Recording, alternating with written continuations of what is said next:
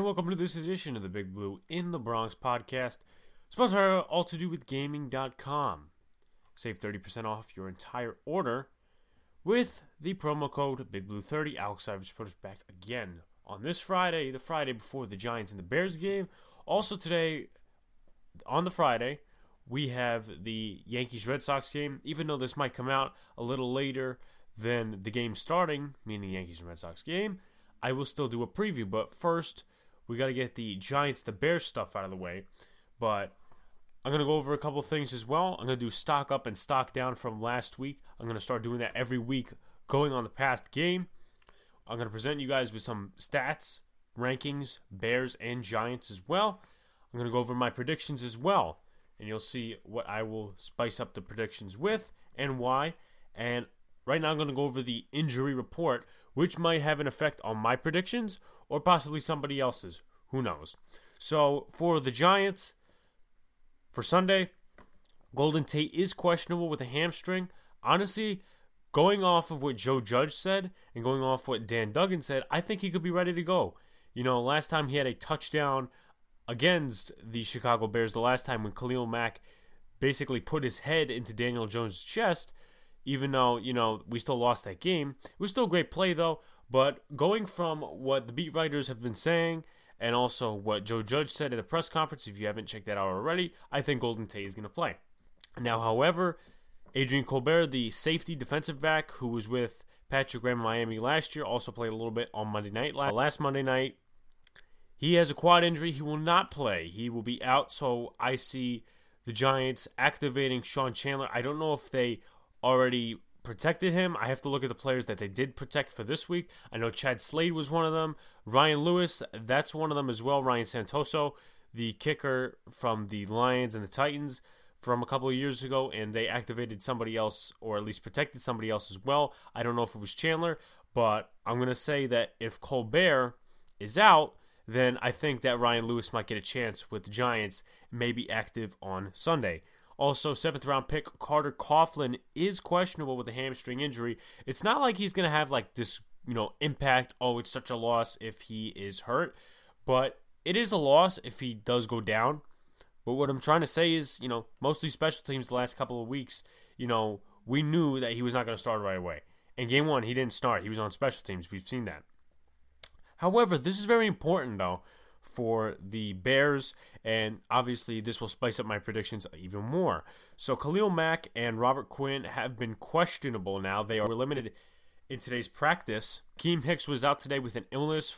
He was held out of practice, so we'll see where that goes. But honestly, I think Hicks could play Sunday, depending on the illness that he does have. Obviously, that plays into how he plays, whatever and whatnot. But for Khalil Mack and Robert Quinn did not play last week against the Bears. And Khalil Mack did play last week, though he failed to record a pressure and a sack. So that's going to be interesting to see how that goes. I will obviously go over the stats in a little bit. However, it's time for stock up and stock down. So stock up from last week basically is the players that have been doing really well coming off that week. And stock down to the players that didn't so great. So for stock up, I got Darius Slayton, 6 receptions, 102 receiving yards, and also 2 touchdowns from Daniel Jones. The connection was there like we wanted to see, even better. So, going from there, stock up for him. Leonard Williams led the team in pressures. Actually, no, that was Lorenzo Carter. But Leonard Williams did get a sack, and all the Giants fans are a little bit happier now because he did get a sack, and he actually had like 1 or 2 pressures as well. Blake Martinez, he didn't get that many tackles for a loss, but you saw him in the backfield when James Conner and Benny Snell would run the football. So that's something to keep your eyes on, but he was definitely active in the backfield last week. Wasn't put into coverage way too many times either. Lorenzo Carter led the team with 3 pressures last week. Missed a sack, but Dexter Lawrence caught up with Big Ben when they were backed up into their own end zone almost. So Lorenzo Carter, stock up for him. Dexter Lawrence did get 1 or 2 pressures last week, and he also got a sack, as I just mentioned, saving Lorenzo Carter's behind because Carter missed a sack, and then Dexter Lawrence came and finished it. And also, for my final stock up, Daniel Jones. Listen, I know he tossed 2 interceptions last week, and I know those were very costly. One was a great play by Watt. Another one was a a very bad decision because he was being chased by Bud Dupree, and he was hit as he threw it.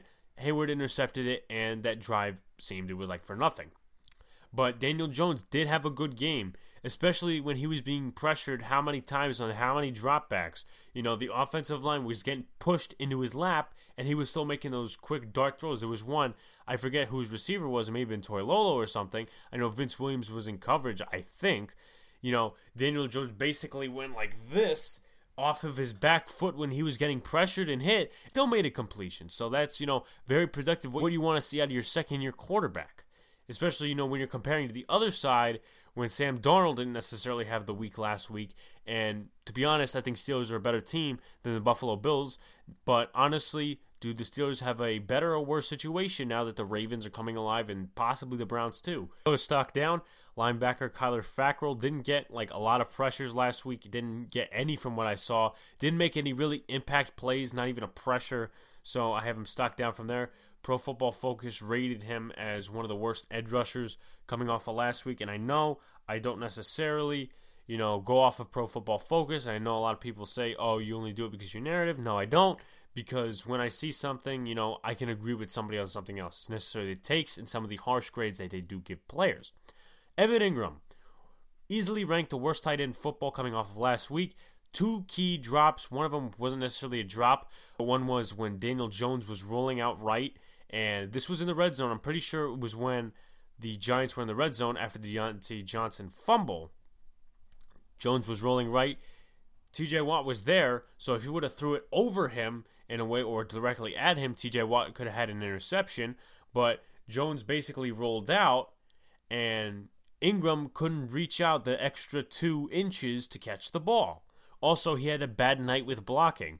And even though the OPI was bullshit against him, because I was watching and I saw he only had one arm going there when literally basically Terrell Edmonds or whoever was in coverage was fighting him on it. It looked like a mutual thing. So you can't really say, oh, pass interference only on the offense. You could say it on the defense as well because he's pushing in as well. But other than that, he didn't have a good week last week. Isaac Yiadom, he allowed 1 touchdown, took a really weird angle of the ball when Juju Smith-Schuster got his first touchdown of the season. That was the first touchdown for the Steelers this season as well because that went from 3 to 9 and Boswell missed the extra point. Corey Ballantyne, I would say it's a minor stock down in a way. He didn't do excessively horrible last week, but towards the end of the game with him and Darnay Holmes, they started, opening up their weaknesses. Ben found Deontay Johnson a couple times when Corey Ballantyne was in coverage. Not good. Darnay Holmes missed a couple of tackles. Not good. Jabril Peppers missed an open field tackle against Benny Snell, one he really should have got, and was really struggling in coverage against Eric Ebron as well. Even though Ebron wasn't targeted as much, Cameron Fleming allowed a sack last week, was pretty much dominated by TJ Watt and the other blitzers and rushers coming out there. Kevin Zeitler didn't have a great week last week either. Nick Gates, the same thing. He's a new starter at center. And Saquon Barkley. Now, I know everyone's going to say, oh, well, it wasn't Saquon's fault, this, that, and the other thing. Look, I said this on Tuesday. I'm going to say it again. Pass protection needs to get better. And I don't know, I forget when Tiki made that comment. I think it was yesterday, the day before. I don't know why everybody's ripping Tiki. He may have been an a-hole in his career, but that doesn't compare to right now where he's speaking facts. Saquon Barkley, and I'm not saying Saquon's not an every down back, but he needs to get better at pass protection. We saw this last year against the Jets. We saw it again against the Steelers. Mike Hilton totally faked out Saquon Barkley, and he got the sack, causing 4th down. So in those situations, either Saquon needs to get better at pass protection, or they need to put in Wayne Gallman or Dion Lewis, who are better pass protectors in the backfield, especially when blitzers are coming on 3rd down. And Barkley, another thing, I get the offensive line was not that great last week, especially when it comes to run blocking. But at the same time, you need to find the holes. Again, one of those plays, the offensive line wasn't blocking too well. I'm pretty sure Ingram actually messed up his block on one of those when they were sending more guys than, the Giants could block. And Bud Dupree was coming around the backside. Saquon was, hurdling and jumping in the backfield. It could have been a negative 1 yard loss. It could have been 1 yard loss to a 6 yard loss. That's how he made it happen. He just needs to find the hole, or at least accept what he's got. Because when you're either doing that in the return game or whether you're doing it in the backfield or maybe when you're even doing that and you're catching a ball. Get the yards in front of you, not the negative ones behind you. So that's basically my stock up, stock down. I was thinking about doing like a middle thing, like, okay, he didn't do that bad, but he still has stuff to work on. I was thinking of doing that, but stock up, stock down seems better. So let's look at the Bears stats. I'm not going to go too deep into analytics and film and stuff because I have yet to purchase NFL Game Pass, and I want to. I'm working on that, trust me, so I can, break down the film and do that stuff and get the advanced metrics off of different sites as well. But let's look at the Bears stats coming off of last week. Now, this is their offense. They are 19th in total yards, 363 off last week off the Detroit Lions defense, which is horrid. Passing yards, 22nd with 214. Rushing yards, they are 9th with 149. And for points, they are 12th with 27. Obviously, they won 27-24, I believe it was, against the Detroit Lions. Now look at the defense, the oh-so-bearing pass rush. The defense, total yards 27th, gave up 426 yards against the Detroit Lions offense. Passing yards, they were 25th, 288. With rushing yards, they were 22nd with 138. Gave up most of those yards to Adrian Peterson, who had 93 yards on the day. And also, for points, 15th with 23. And also, for pass rush win rate, they were 18th, 41.2 in pass rush win rate percentage. Actually, it wasn't Khalil Mack. It wasn't Akeem Hicks. It wasn't Bilal Nichols.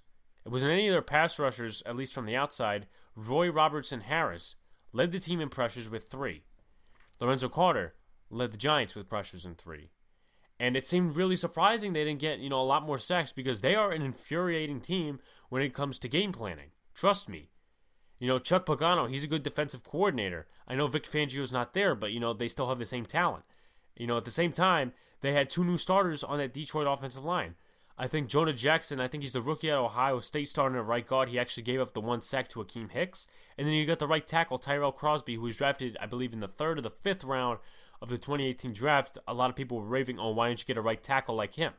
Well, we'll see where that goes, but, I'm pretty sure they only had 5 QB hits and 1 quarterback sack. So that's something that they need to work on. And I'm going to, mention that in my keys to the game. So if you take a look at here are the Giants stats. In total yards last week, they were 26 with 291.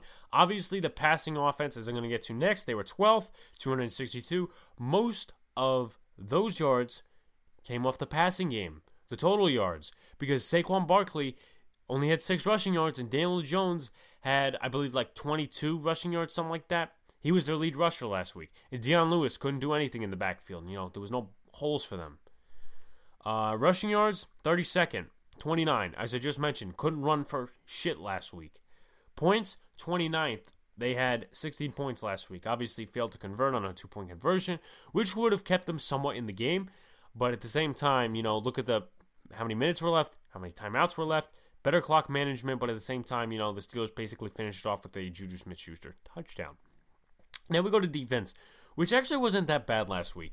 And a lot of, people are saying, oh, well, the defense did this, the defense did that. We'll leave them to that. Anyway, total yards, they were 12th, 349. Allowed Big Ben 208 passing yards total, 10th in the league. 141 rushing yards, that is 25th in the league, if I'm not mistaken. 141. Obviously, most of them coming from Benny Snell, a little bit from Jalen Samuels, and also you cannot forget James Conner. At least in the first part of the game, we held him tight, and then Benny Snell came in, and we acted like we were dead. Points, 19th, 26 points. Not bad for a defense that's still growing. And then pass rush win rate, we were 8th, 55.6, but the Steelers were first. I forget their percentage. I could probably tweet it out or do something like that. That was obviously against our offensive line. So I'm going to go to 3 keys to the game. Number 3, get the run game going. As I just mentioned, 0.4 yards per carry for Saquon last week. 15 rushes, 6 yards. Daniel Jones was the lead rusher. I think it was like 4 rushes for 22 yards or something like that. Not because, we need to get our run game going again, but the Bears gave up 93 yards to Adrian Peterson, old man AP. He's still got some bones, and he's still got some muscle left in him and whatnot, But to AP? Really? AP. Adrian Peterson. He's a Hall of Famer, but, come on now. This guy's, all worn out. I'm sorry, but that's the facts. Why are you giving up so many yards to him? As I said, I haven't watched the film. Bears are 23rd in rushing when it comes to yards. I just mentioned that in the stats. So why not take advantage of this? Especially if Khalil Mack and Robert Quinn are out. Especially if Akeem Hicks, is still ill. Why not take advantage? There will be still rushers that they use in different type of looks and situations, but they won't be Akeem Hicks or any of those rushers if those rushers are out. You know what I'm saying? So why not get your run game going now? And maybe, I don't know, Saquon has a 100-yard game. He did pretty well against them. The year before last when it was 2018 and Jamon Brown, Spencer Pulley, and Chad Wheeler were on the offensive line, he still went out and got yards. And then we have a better O-line last year, and then everybody just craps the bed. He didn't get 100 yards. And the offensive line wasn't that good that game. Both those games. But at least, there were points in the game with the 2018 Chicago game where holes were opened up. So, Number 2, contain Mitch Trubisky. Everybody thinks, Mitch Trubisky, he's not worth number 2 overall pick, blah, blah, blah, blah, blah. Matt Nagy's not doing his job.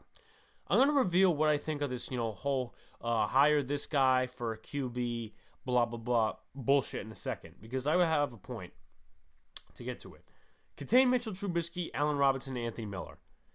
Now, if you take a look at the stats here, Trubisky in the second half of the game threw 3 touchdowns and no interceptions, including the touchdown to Javon Wims. Now, you take a look. I wrote a preview article, a 3 keys to the game article on Last Word on Sports. I'll probably put it out on my Twitter, or if not, you guys can go check it out. It's under NFL, NFC East, and the Giants. Anthony Miller and Allen Robinson had great games against the Detroit defense last week. Miller had 4 receptions for 76 yards, and Robinson had 5 receptions for 77 yards.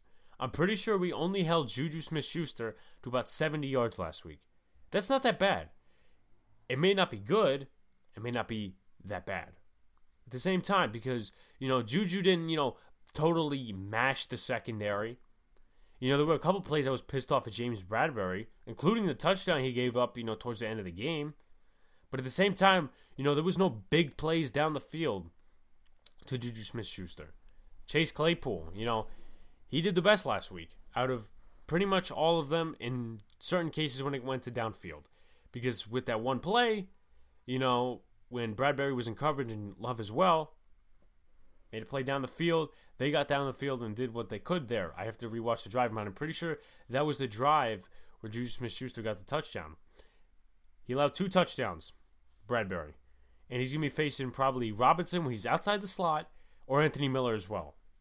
But for the Giants as well, you need to put someone reliable in the slot, whether it be Logan Ryan, whether it be Darnay Holmes, whether it be, someone who does good in practice. Because this Isaac Yiadom thing doesn't work out from week 1. I was never a fan of the trade, as I mentioned before, but you need to put somebody in the slot who either has experience or whether they could, go up against a speedy receiver. I'm pretty sure Allen Robinson accumulated over 100 yards last year against the Giants. Who was the slot cornerback? Corey Ballantyne. He's not going to be playing slot, I'm pretty sure. He's going to be playing cornerback too, if they still keep him there. Now, whether you put Holmes in the slot, whether you put Ryan in the slot, you need to make it work. Because whether you close up Anthony Miller on the outside or wherever they put him, Allen Robinson is a threat. Javon Wims, you should not sleep on him either. Now we go to number 1. Stop the pass rush. Now, I know my last key to the game, number 1 was stop the pass rush. The first couple weeks, and I'm not really getting intimidated by this whole Dallas pass rush thing, even though DeMarcus Lawrence is a good rusher, and he had an underwhelming season last year. The first couple weeks, we're going to be facing a lot of good rushers. We are. Week 1, we faced the goddamn Steelers. Look what they did to us.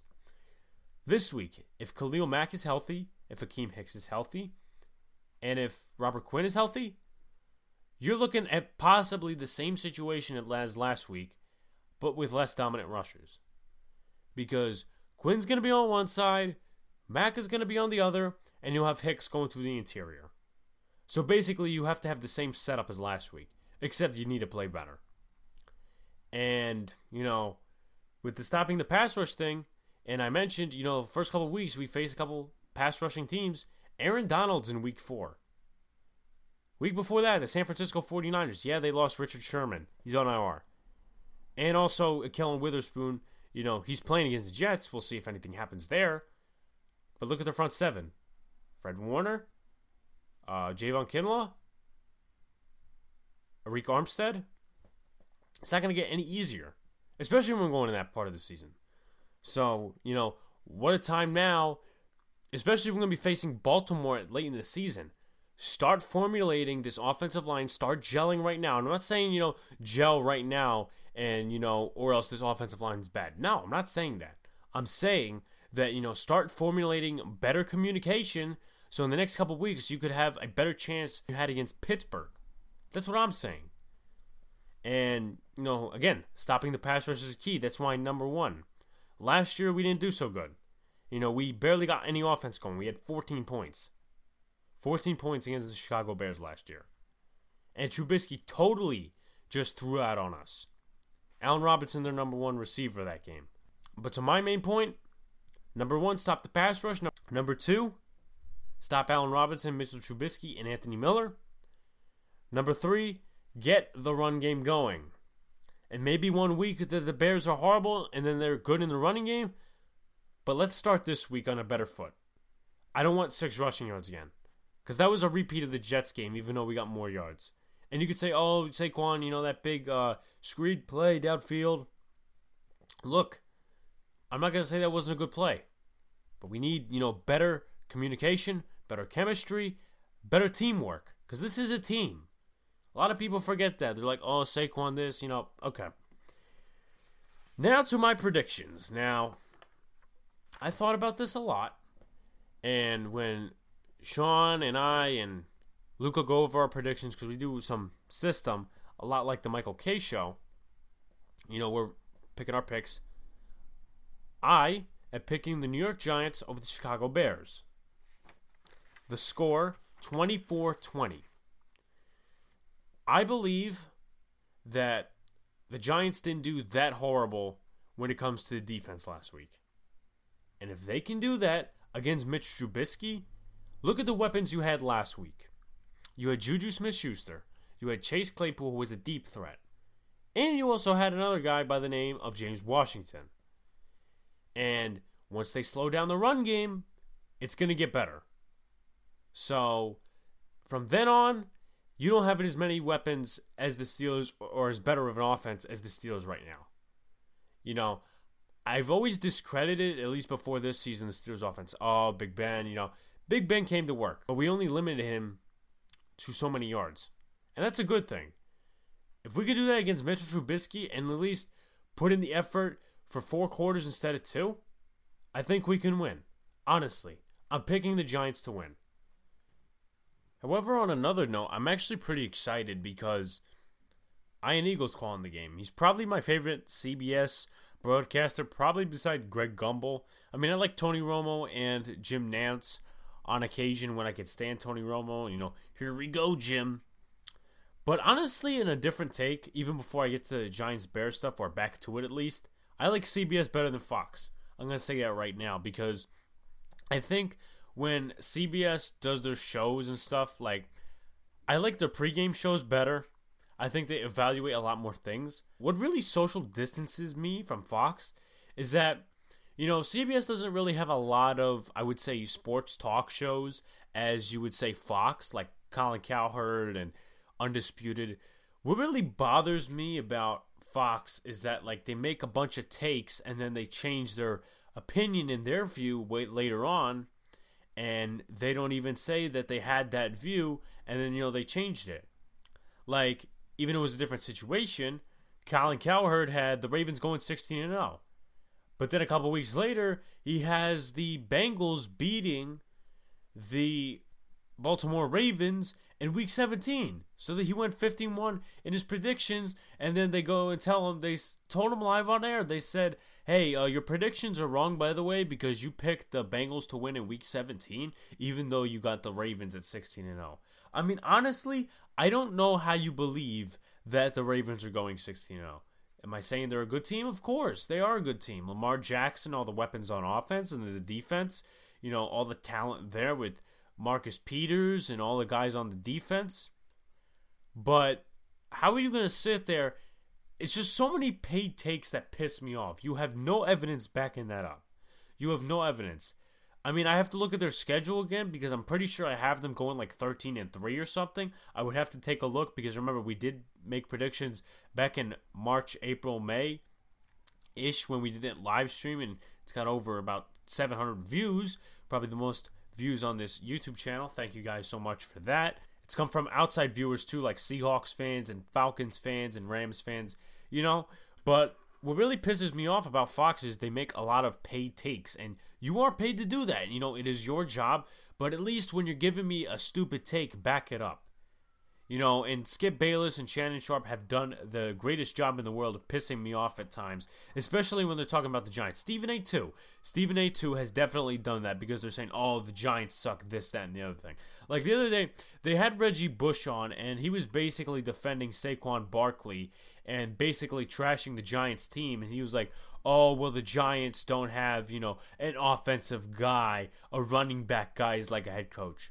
Well, what did you expect? And this is going to lead me to my next point about Matt Nagy and that stuff, when I was talking about earlier. The Giants had an offensive coach. His name was Ben McAdoo, then it's Pat Shurmur. Obviously, Saquon Barkley spent 2 years with Pat Shurmur. What from there did Saquon get better at in the case? Now, I'm not saying he's not a dynamic runner, but at the same time, he's having the same pass protection issues from there as he is now. So, I really don't understand, why you're trashing Jason Garrett and why you're trashing Joe Judge. Meanwhile, the last regime of coaches was mainly offensive and really more geared to offensive. Because you take a look at the first year. Saquon Barkley was put in to help Eli revive his career. That didn't happen. So the next year they went and drafted a quarterback. His name is Daniel Jones. And that year they used him in, multiple different ways. And that year was about developing Daniel Jones. Whether I agree with the firing of Pat Shurmur, which I do in multiple cases, but at the same time you have to bring up a lot of different points, which leads me to my next point. I know I'm getting way off topic here with this whole Bears-Giants thing. I mean, I'm pretty much finished with that. But this is just a side point. Everybody's saying, oh, hire this guy because he's a quarterback guru. Hire this guy because he's a quarterback guru. Hire this guy because he's an offensive mind. Where has that turned out right? Screw the head coach. Screw the total working on the defense and whatnot. Matt Nagy, other than the first year of his reign, what has Mitch Trubisky done? Other than a 2018 Pro Bowl, what has he done? Look at Adam Gase with the Jets. Where was Darnold last game? He was like 0 for 6, 0 for 7 to start the game. He was missing throws left and right. He was throwing across his body to one pass. Threw an interception. If you look at the game, and he may have finished okay, but he didn't start off that good.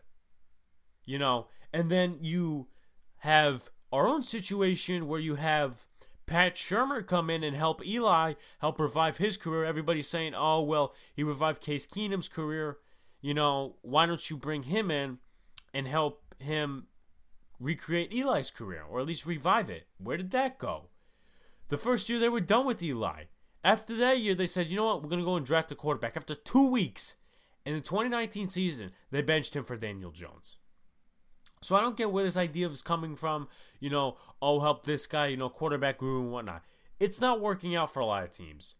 That's why I really hate, because you're really, in a way, not paying attention to the other side of the ball. Let's be honest. The Jets defense may have been good last year. The Bears defense may have been middle of the pack. But you take a look and, I know it's one game, but you take a look, the Bills-Jets game, the Jets defense was horrible. The Jets' defense was horrible. What, are you going to disregard that? And they have a coordinator named Greg Williams. He's had an outstanding career as a defensive coordinator. So, people need to start putting themselves in mind. And, with the whole, everybody's bringing up, oh, why isn't Bieniemy hired? He's black. You know what? It's not even about that. Because, again, going back to my previous argument, I'm talking about right now. You don't just hire an offensive coordinator to say, okay, let's help the quarterback. The only case that's possibly happened, Doug Peterson and Carson Wentz. Carson Wentz has been out for a lot of times and a lot of games for the Eagles, but Doug Peterson, he's just fine as a head coach. And they were talking about in a news report earlier or yesterday or an article saying, oh, Doug Peterson, he's had enough in Philly, and, if they tank or if they even, do bad this year, he might be fired. The guy won you a Super Bowl. I said this to my friend yesterday. I said, I don't like the Eagles. I hate Eagles fans because they're so uprising. They're so stuck up based on one Super Bowl that was like 3 years ago. That. But Doug Peterson, I respect him. Everybody's talking about, when they were talking about the Eric Bieniemy argument, oh, why didn't the Giants hire him? Is this racially motivated? No, because literally everybody, was talking about, Joe Judge's not going to work out. Bill Belichick, had him as an assistant coach. He's not going to work out. He's going to try to be Bill Belichick. He's got a personality. He gives you simpleton answers in a way, but he also gives you detailed answers. The only way they're trying to become like New England is the backfield. With all these defensive backs, will it work? We'll see. Patrick Graham, defensive coordinator, and was a defensive line coach and a linebackers coach. I believe he was that under Belichick as well a couple of years ago. But, it's coming along with the Fox narratives and it's not necessarily CBS either, ESPN too. ESPN too as well with these narratives. So, I know it was a random topic and a random subject, but weirdly enough, that's how I'm going to close out my Giants, Bears subject. I'm predicting the Giants to win 24-20, and if I'm wrong, I'm wrong. That's how I see it. Sorry for the rant, but I felt it was needed. So I, expressed my point. And I know all the time, I'm always, not going into analytics or film or going to a point where I'm just listing stats and rankings. But at least I try to support my opinions with evidence, back it up. Like, I have the Giants winning this week for a number of reasons. Let's see. Banged up offensive line. Not banged up, but inexperienced. And the Steelers, totally destroyed us last week. But I think that Jason Garrett and Mark Colombo could work together with this offensive line and get this offensive line, at least ready for week 2.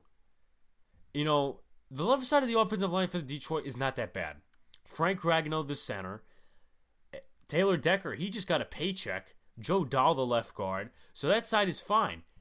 You could only get one sack, even with Khalil Mack, off the right side. When Jonah Jackson, the rookie out of Ohio State. And then you got, somebody who hasn't started in a long time, Tyrell Crosby. You can only get one sack. And they were 18th in pass rush win rate. So there's a lot of stuff that points out to a lot of people leading predictions is saying, yeah, the Giants can win this week. So that's how I'm going to back up my point. That's how I'm going to finish this segment. Next off, it's going to be the Yankees and the Boston preview. Okay, so I'm going to start out with each team's starting lineup tonight. This is obviously game 1 in Boston. For the Yankees, they have Jordan Montgomery going against the Red Sox pitcher Martin Perez. So for the Yankees, batting first at second base is DJ LeMahieu. Batting second, Aaron Judge in right. Batting third is Giancarlo Stanton, the designated hitter. Batting cleanup, the first baseman, Luke Voit.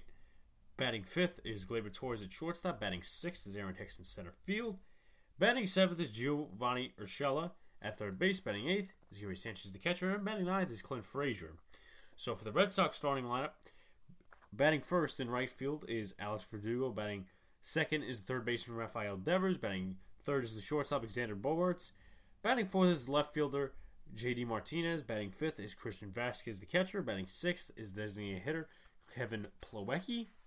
Batting seventh is Jackie Bradley Jr., the center fielder. Batting eighth is Michael Chavis, the first baseman. Batting ninth is Christian Arroyo at second base. Okay, so if we take a look, I'm going to do this real quickly here. I'm going to recap really the 3 games based on box score, obviously play-by-play and watching the game is a different story. But I'm going to recap these 3 games based on what the Red Sox did. Obviously, these are not updated records. If you go to the third game, they are updated records. 19-32, the Red Sox are 11-15 away. And then the Marlins are 25-23, 8-13 at home. Not very good for home field advantage, but I guess they're used to no fans. Being that Marlins don't have a lot of fans because their baseball team literally sucks monkeys. Anyway, before I get to the pitching, it doesn't look like a lot of struggling in the batting order. It seems very good, I would say. Not too many Ks, even though it was 9 here. Usually it's pretty high, but those are actually combined. Those are not just against one pitcher as well. A lot of analytic people, as we call them, they don't go off of batting average because they think batting average is exploited in a way, and they think it's overused, so they usually go off slugging. Not too bad of slugging here. Some could get better, some could get worse. Anyway, Hawk, if that's how you pronounce his name, 5 innings pitched, 2 hits, 3 walks, and 7 Ks, 86 pitches in those 5 innings he did pitch, which is actually pretty good for a Boston starter or a reliever, however you want to say it, but he did start the game, so I guess you would classify him as a starter, knowing that the bullpen for the Red Sox and the pitching has just been hell all year, especially against teams that are over 500, but I guess the Marlins could not get the best of them in this series.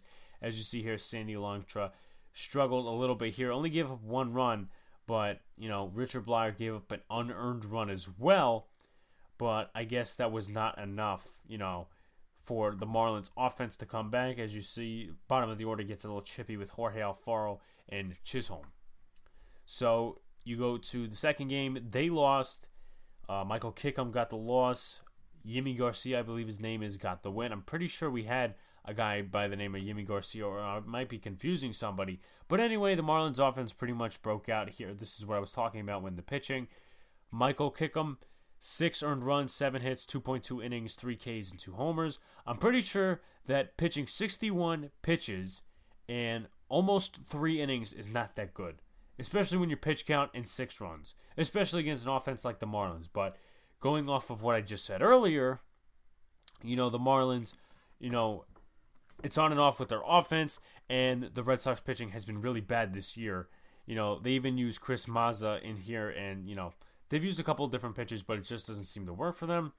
Here you could see, what happened. Garrett Cooper, former Yankee homer, to Jorge Alfaro, Lewis Brinson, Obviously, I would probably have to go back and watch the game to get an in-depth analysis, or at least go to analytics, but for a simple preview, I'm not going to do that. Now we move to Game 3, which was yesterday. Nathan Eovaldi, the former Yankee, was on the mound. Didn't do that bad. 2 hits, 5 innings, 76 pitches. I think they could have left him in a little bit more. 7 Ks, no walks, which is a very good stat there. Matt Barnes got the save, and they used a lot of bullpen pitchers, it looks like, because, he didn't give up any runs, but they gave up the rest of the 3, which is not really something that the bullpen is very good when they're dependent on like that, and that just shows that, sometimes they can't hold it. And I know it's only one occasion, but, that's pretty much what the Red Sox have to offer this season. Take a look. Here's, basically what happened. Rafael Devers hit a 3-run homer. That's the way that went. And then, obviously, you got the rest of the stuff down here. So, real quickly, before we get into, the game cast up here, if we do, let's check out the seeding in the standings. The Rays have already clinched a playoff berth, but they have not won the division yet. The Yankees are 3.5 games behind, and the Rays, I'm pretty sure, play the Baltimore Orioles.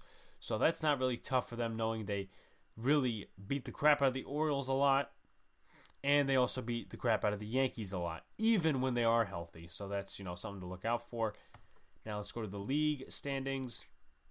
Yankees are 5th. Obviously, the White Sox and the Rays did clinch playoff berths. The Dodgers did a couple of days ago. Congratulations to them. They are my second favorite team. And they are 4 games back from being the first seed. So, but as right now, I don't know who they would play as far as, I would say playoffs. I would probably have to look at the bracketing, but I know the 1 plays the 8th seed. The Yankees are 5th, so the White Sox would play the Astros. The Rays would play the Blue Jays. The Indians would play the Athletics, which leaves the Twins to play the Yankees. And I'm pretty sure the Indians or whoever, I'm pretty sure it was actually maybe the White Sox that were beating the Twins yesterday, which actually helps out the Yankees a little bit and moving up into the league by seeding. And as of right now, they would still play the Twins, even if they did move up into the 4th seed. But as for right now, that's where the Yankees are. And if we go back to divisional standings, look, to be honest, it's going to be weird if they do catch the Rays, but I don't think they will. Because no matter, up and down slides for the Yankees, especially with this expanded playoffs thing, I do think the Yankees would actually get into the playoffs if there was no expanded playoffs, because I think there's, 6-7 teams. But the Yankees in the 60-game span have had too many losses, especially that 7-game losing streak, to go back into first place. That's my opinion. And the Rays are not a team to mess with. So I think you avoid them at all costs in the playoffs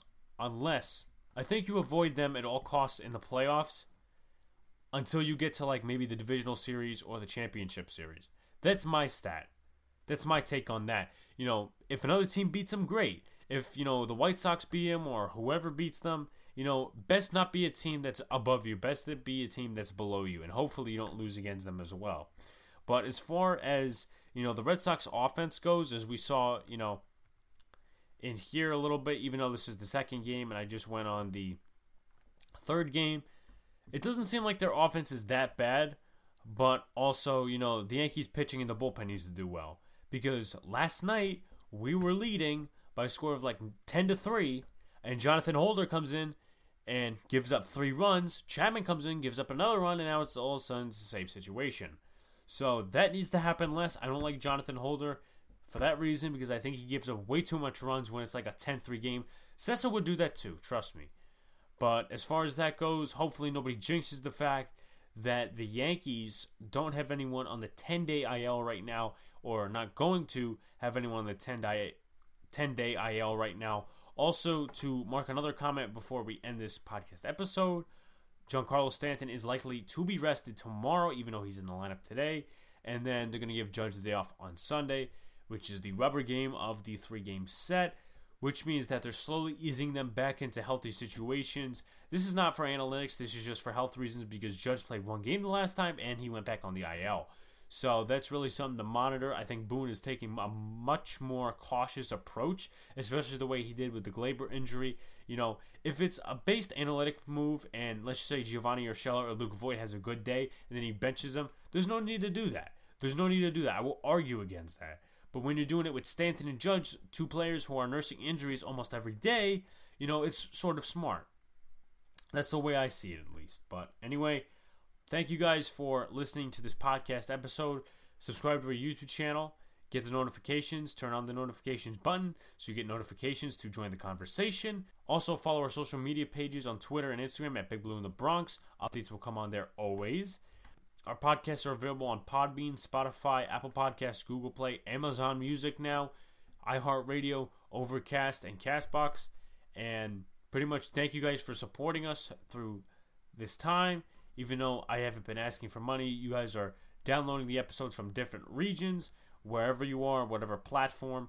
Thank you guys. Let's hope for a Giants victory on Sunday. I really want to have a happy recap rather than just saying, okay, the Giants just lost. This, that, and the other thing happened. Hopefully Jordan's back on for the Giants recap from the Bears on Tuesday, even though I do have a little bit of schoolwork to do. But no matter that, thank you guys, and we will see you on Tuesday.